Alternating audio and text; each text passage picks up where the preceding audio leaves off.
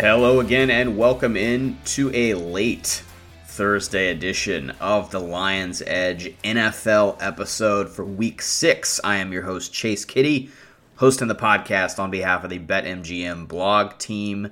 It is late Wednesday night here as I am recording this. We're actually past midnight and into Thursday.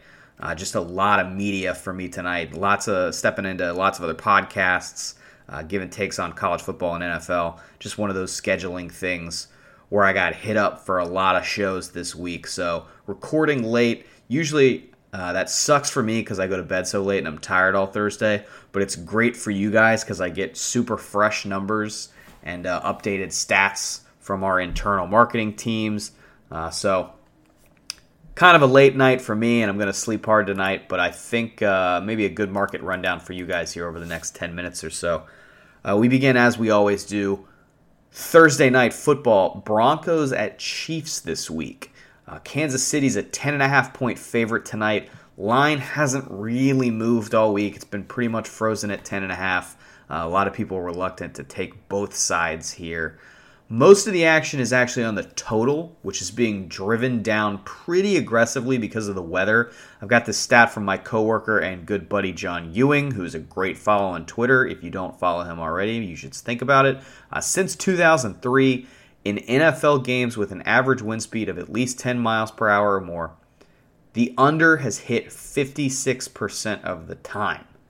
Thursday night in Kansas City, we're expecting 15 to 20 mile an hour winds, and the total has moved from 51.5 to 47 because of that. So 4.5 points of line movement.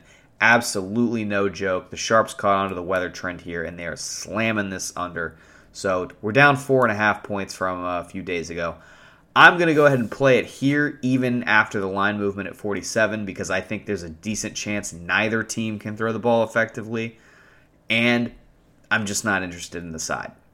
Spread market, Kansas City is on a long winning streak over Denver. If they win on Thursday, it'll be 16 straight against the Broncos. But 4 of the last 5 games have been 6 points or less. I don't personally think this game's going to be close, but divisional game, a history of close games, especially even lately where the spreads have been large because of the Mahomes and the Chiefs factor.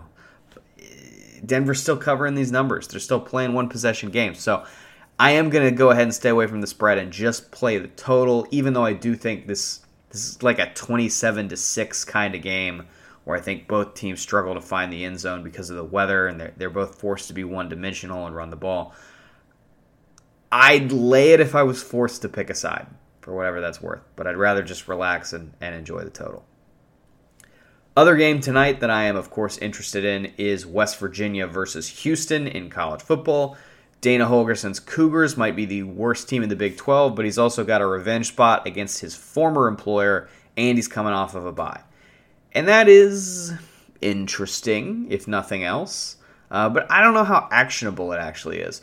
West Virginia's got the best offensive line in the Big 12. Houston can't stop the run. That might be the matchup right there, just West Virginia running it down their throats all night.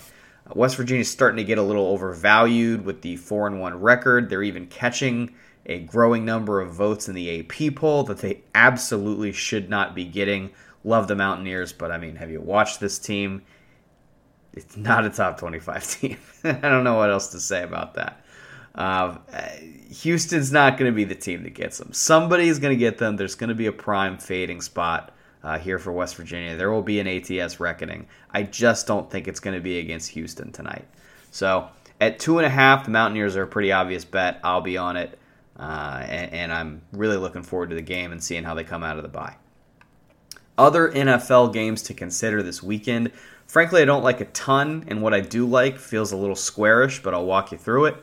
Let me start here. I don't know what the argument is that the Carolina offense can keep up with the Miami offense.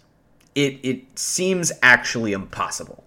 I've advocated for laying the big numbers in giant professional mismatches this season. So far, it's actually been a pretty good strategy. I know, you talk to a certain kind of old school bettor and you tell them you're going to lay 13 or some points, and they kind of roll their eyes and laugh at you and, call you a public bettor. And I'm sure in a lot of cases that's true. But I feel like as we get more and more into the modern way of football, where you have these top 5 offenses and what they can do, going against bottom 5 offenses that are stale, that have underperforming, overpaid quarterbacks, the difference between those bookends has never been starker. And so I wonder, statistically speaking, if the tails in the market, the tails in that bell curve, are accurately being represented by a number like this. Because I would argue this should be like 17, not 13. So that's kind of how I feel about it. Betting the big numbers in big mismatches in the NFL has actually worked out pretty well so far. I got a Miami 10.5 really early this week. I grabbed a Miami 14 around Monday afternoon to add to my position. It's currently 13.5 at BetMGM. I would still get involved there, even if it feels square. I just don't know how Carolina's offense stays anywhere close to what we've seen from Miami. I feel a little less confident in Buffalo minus the 14 against the Giants, but let's put it this way. I'd rather be on the Bills than the Giants in this game. I know, again, this is not what classical sharps are going to argue. They're going to say, well, the value is with the 13 and the team that's the publicly hated because you're already betting an inflated number to begin with, and then it's going to get more inflated by the market movement. We all understand all this stuff, right? I kind of don't care. I kind of think the Buffalo is a lot better than the Giants, and they just lost a game they probably feel kind of stupid for losing to the Jaguars. Yes, they have to come home from London. Yes, they are probably you're probably paying a tax of some kind to get Buffalo here. Especially, it's not only that you're betting on a good team like Buffalo, you're also betting against a bad team like the Giants. So there's some add-on effect there. I still rather have Buffalo. I understand all of those things intellectually. I'd still rather have the Bills. I got them at minus 13. You can go get them at minus 14 if you like. Another thought here in the NFC, Minnesota might be getting close to full tank mode. Justin Jefferson's going on the IR. Kirk Cousins is nearing the end of his deal. Minnesota's 1-4. It already feels borderline impossible for them to catch Detroit, given how good Detroit is, how good Ben Johnson's play calling is, versus how mediocre the Vikings are as a roster and how bad they've been in high leverage situations. They're 1-4 with a historic quarterback class on the horizon. Isn't it in their interest to sell on this season long term? I think we're going to start to see teams make moves earlier than usual this year because of the stakes of such a historic expected quarterback class. So we'll see by the trade deadline and maybe even several days or weeks before then who wants to be a seller and who wants to be a buyer. I would lean Chicago plus 2.5 here alongside the outright plus 120 at BetMGM. It's not just the extra time that Chicago has to get ready for this.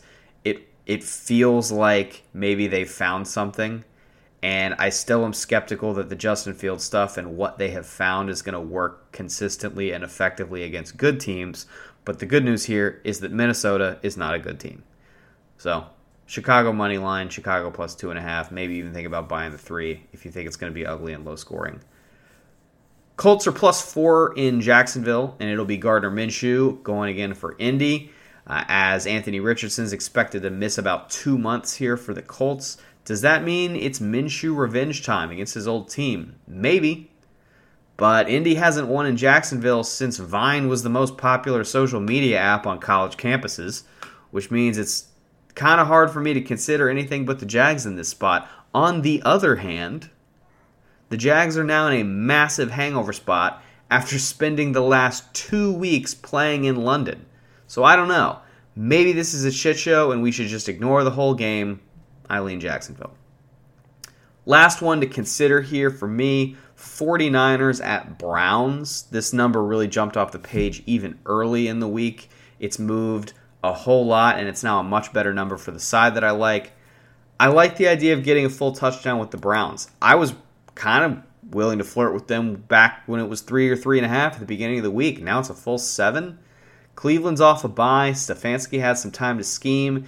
And San Francisco played late Sunday and will now be on the road early over here in Cleveland against that defense. And all they've heard all week is how great they are after rocking the thought-to-be contender Cowboys. San Francisco never loses. That's the problem. They never lose, and they cover basically every number. So it's kind of hard to bet against a team in that situation that literally hasn't lost a regular season game in like a year. But I do lean Browns plus the 7 for whatever that's worth. That's it. That's all I got.